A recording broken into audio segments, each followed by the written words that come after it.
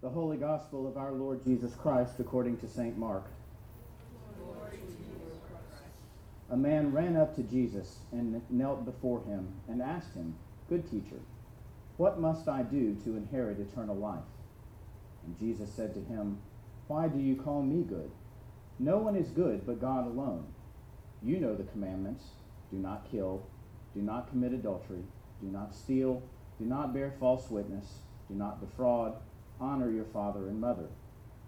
And he said to him, "Teacher, all these I have observed from my youth." And Jesus, looking upon him, loved him and said to him, "You lack one thing. Go, sell what you have and give to the poor, and you will have treasure in heaven, and come, follow me." At that saying his countenance fell, and he went away sorrowful, for he had great possessions.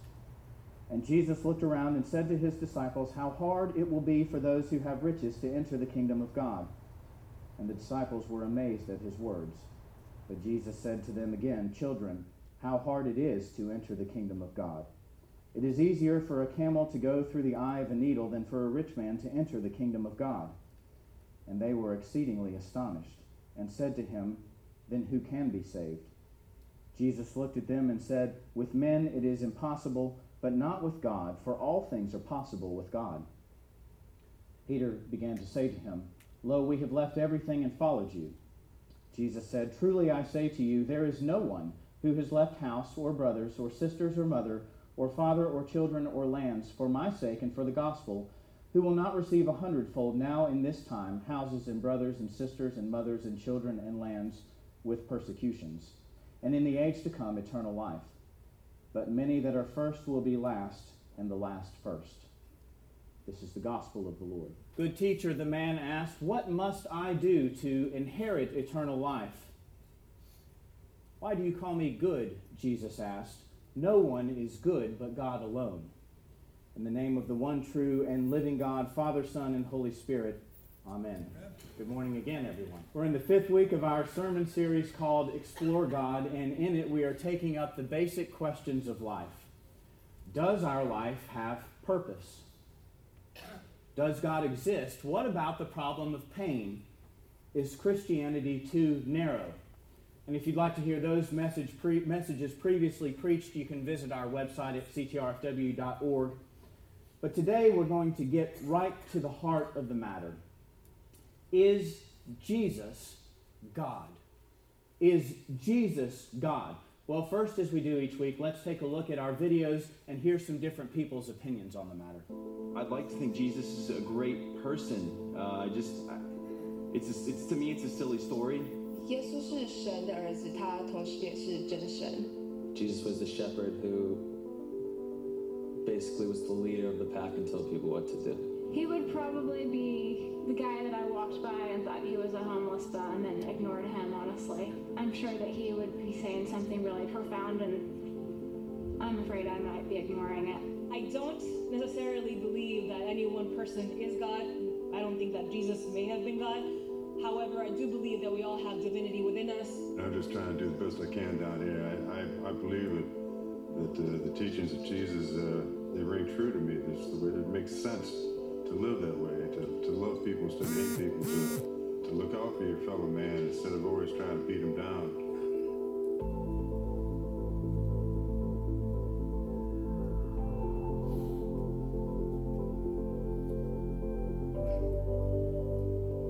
Jesus wasn't white, so I don't think that you could say that he's just here for white middle-class people.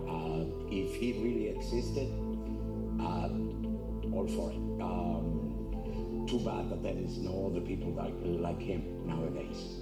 Jesus, I believe, was a liberal, and I think looking at where we're going, I think he'd be happy to see that people are becoming more and more accepting. Sure, I believe that Jesus was a historical person, but I don't believe that the other things that have accrued around the story of his life. He's like the pinnacle of love. It's idolization, basically. The idea that there's a human being that can be viewed as a god is a tough proposition for me to accept. Jesus, he loves people and he wants people in his family, and he's not someone that pushes people outside. He's always inviting people in. Si Jesús ay anak ng Diyos na namatay para sa atin, para tubusin tayo sa mga kasalanan at para makarating tayo sa langit. I think I grow more curious about that every day, and how I can be a better person, maybe by following his teachings, and maybe it will be a fit for me, and maybe it won't, but you know, I have a lifetime to figure that out.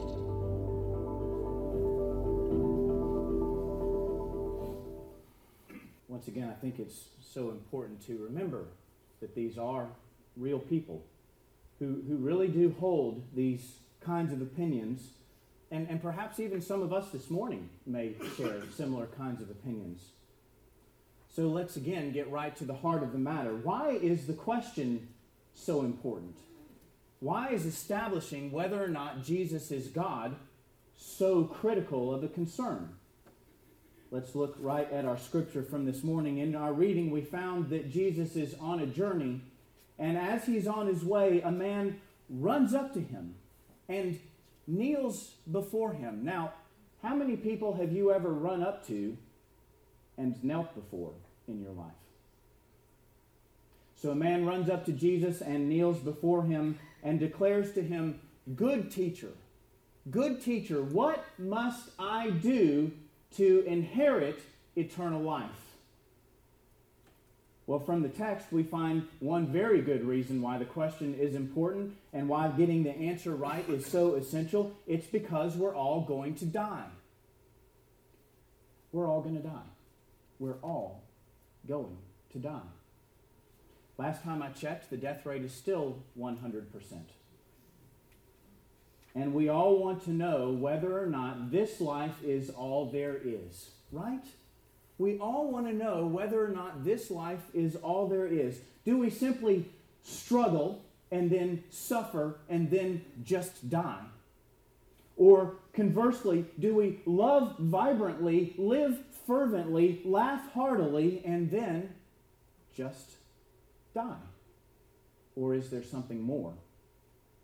So as it turns out, the man is after the very same things that we've been discussing in our sermon series called Explore God. Does life have meaning and purpose? It would seem that it might, except that it seems to end in death.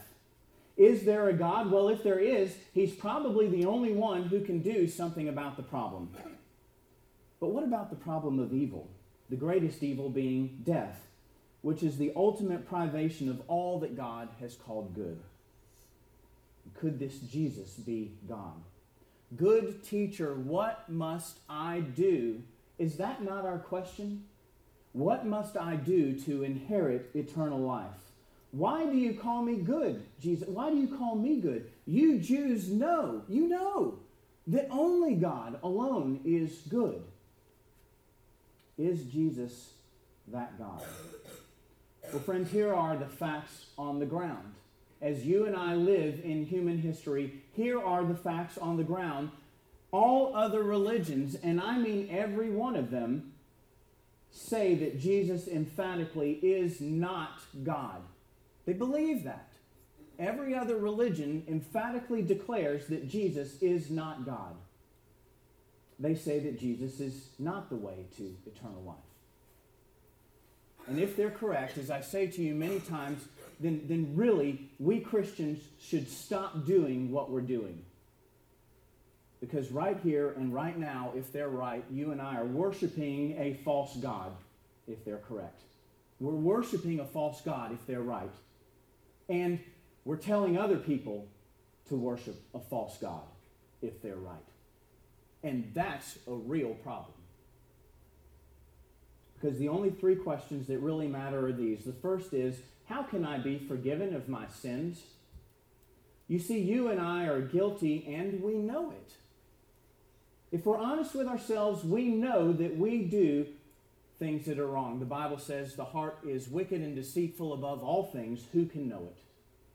We deceive ourselves into believing the lies that we tell ourselves so that we can justify the bad behavior that we want to do. We have a real problem.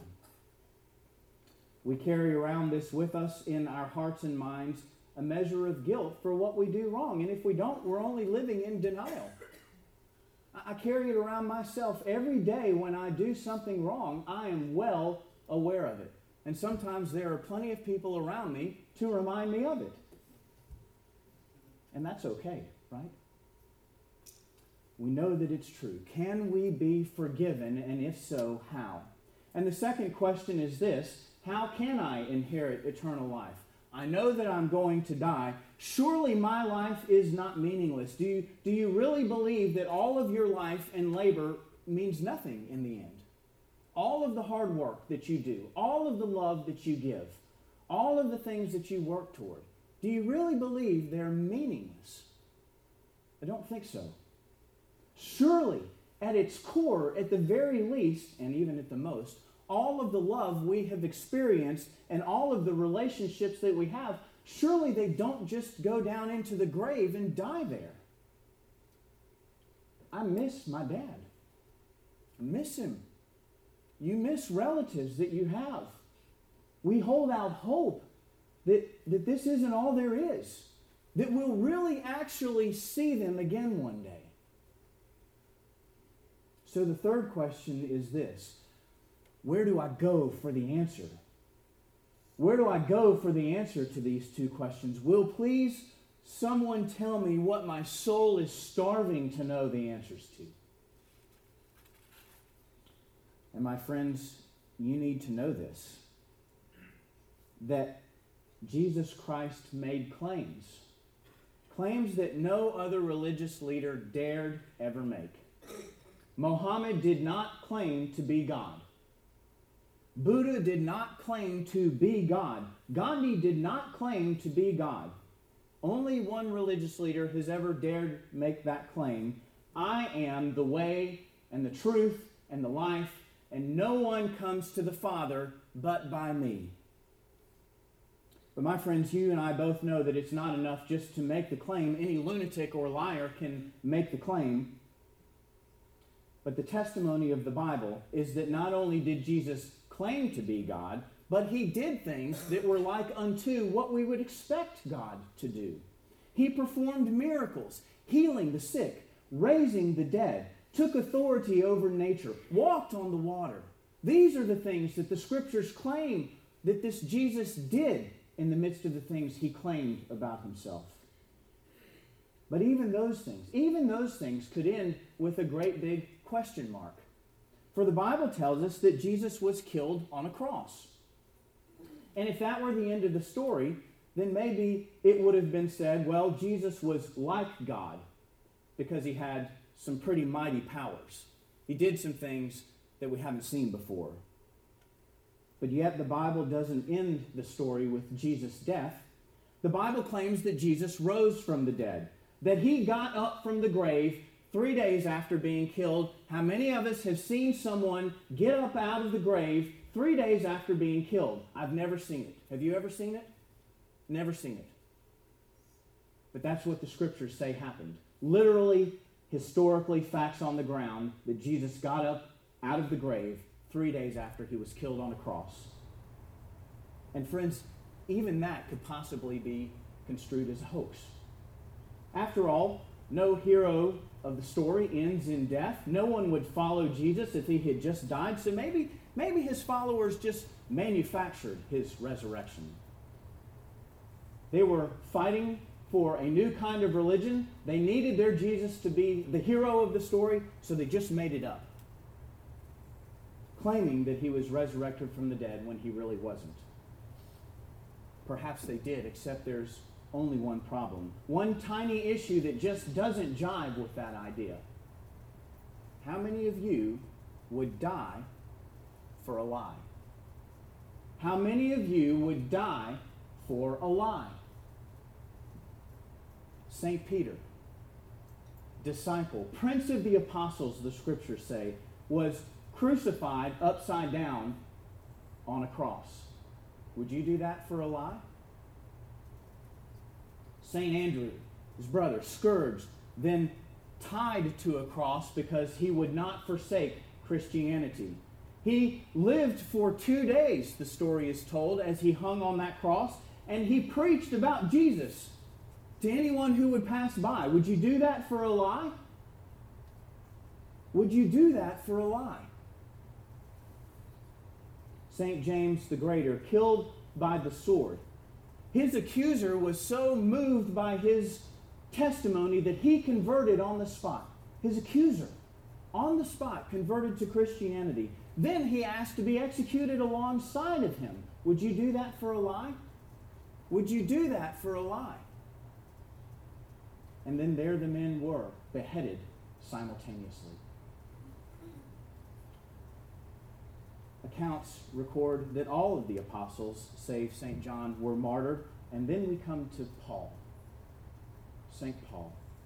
Originally, we know the story. He was a Jew named Saul, and he approved the killing of Christians. Acts chapter 7, Stephen, deacon of the church, had just preached a sermon about Jesus Christ being the Messiah of God. You Jews killed him, Stephen declared, but God raised him from the dead on the third day, making him both Lord and Messiah. And there Saul stood as they stoned him, approving of his death. Stephen, he believed, was declaring a false witness about God. Get rid of that man because he's believing a lie and he's telling other people to believe a lie. Get rid of him.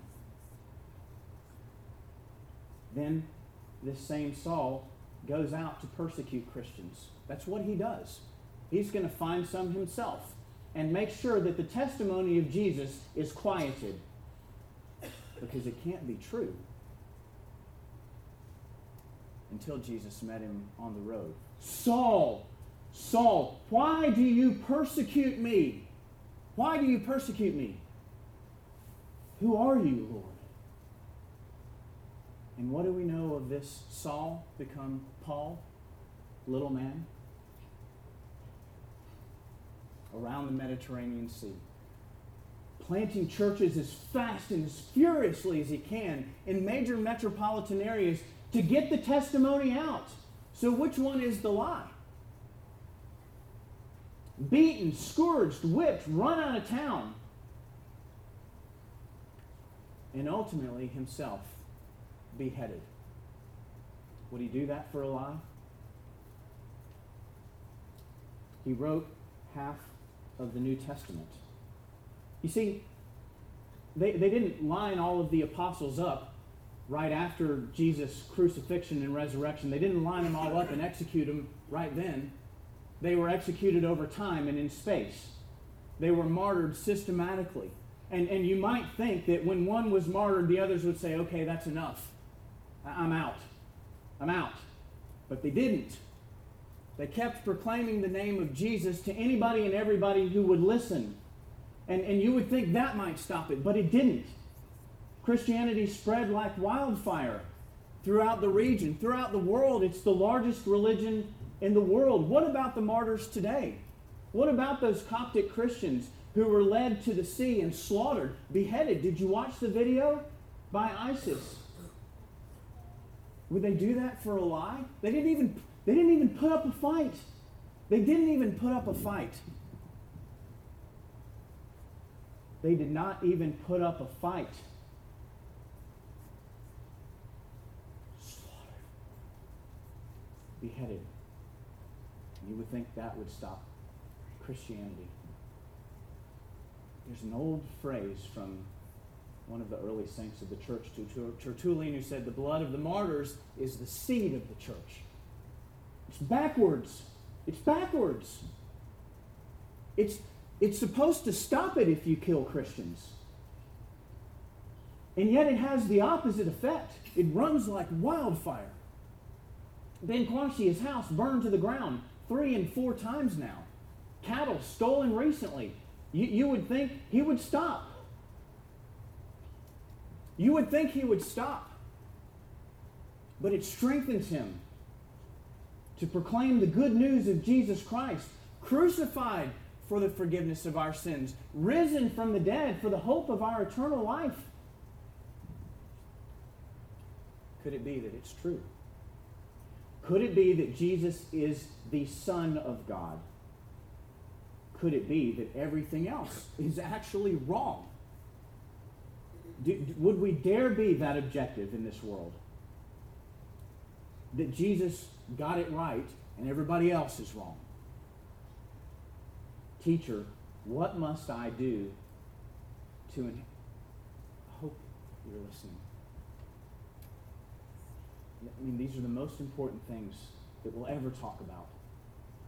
And we have the opportunity to share with the world that's asking this question, Teacher, what must I do to inherit eternal life? And Jesus says, with man this is impossible, but with God all things are possible. With God all things are impossible, so I'll close with this. Clive Staples Lewis, formerly an atheist, didn't even believe that God was real. There's not even a God. Is now our beloved C.S. Lewis, who's written all kinds of literature proclaiming the name of Jesus. Children's stories, allegories, myth, legend, hoping that kids will glom on to the truth and see who Aslan really is.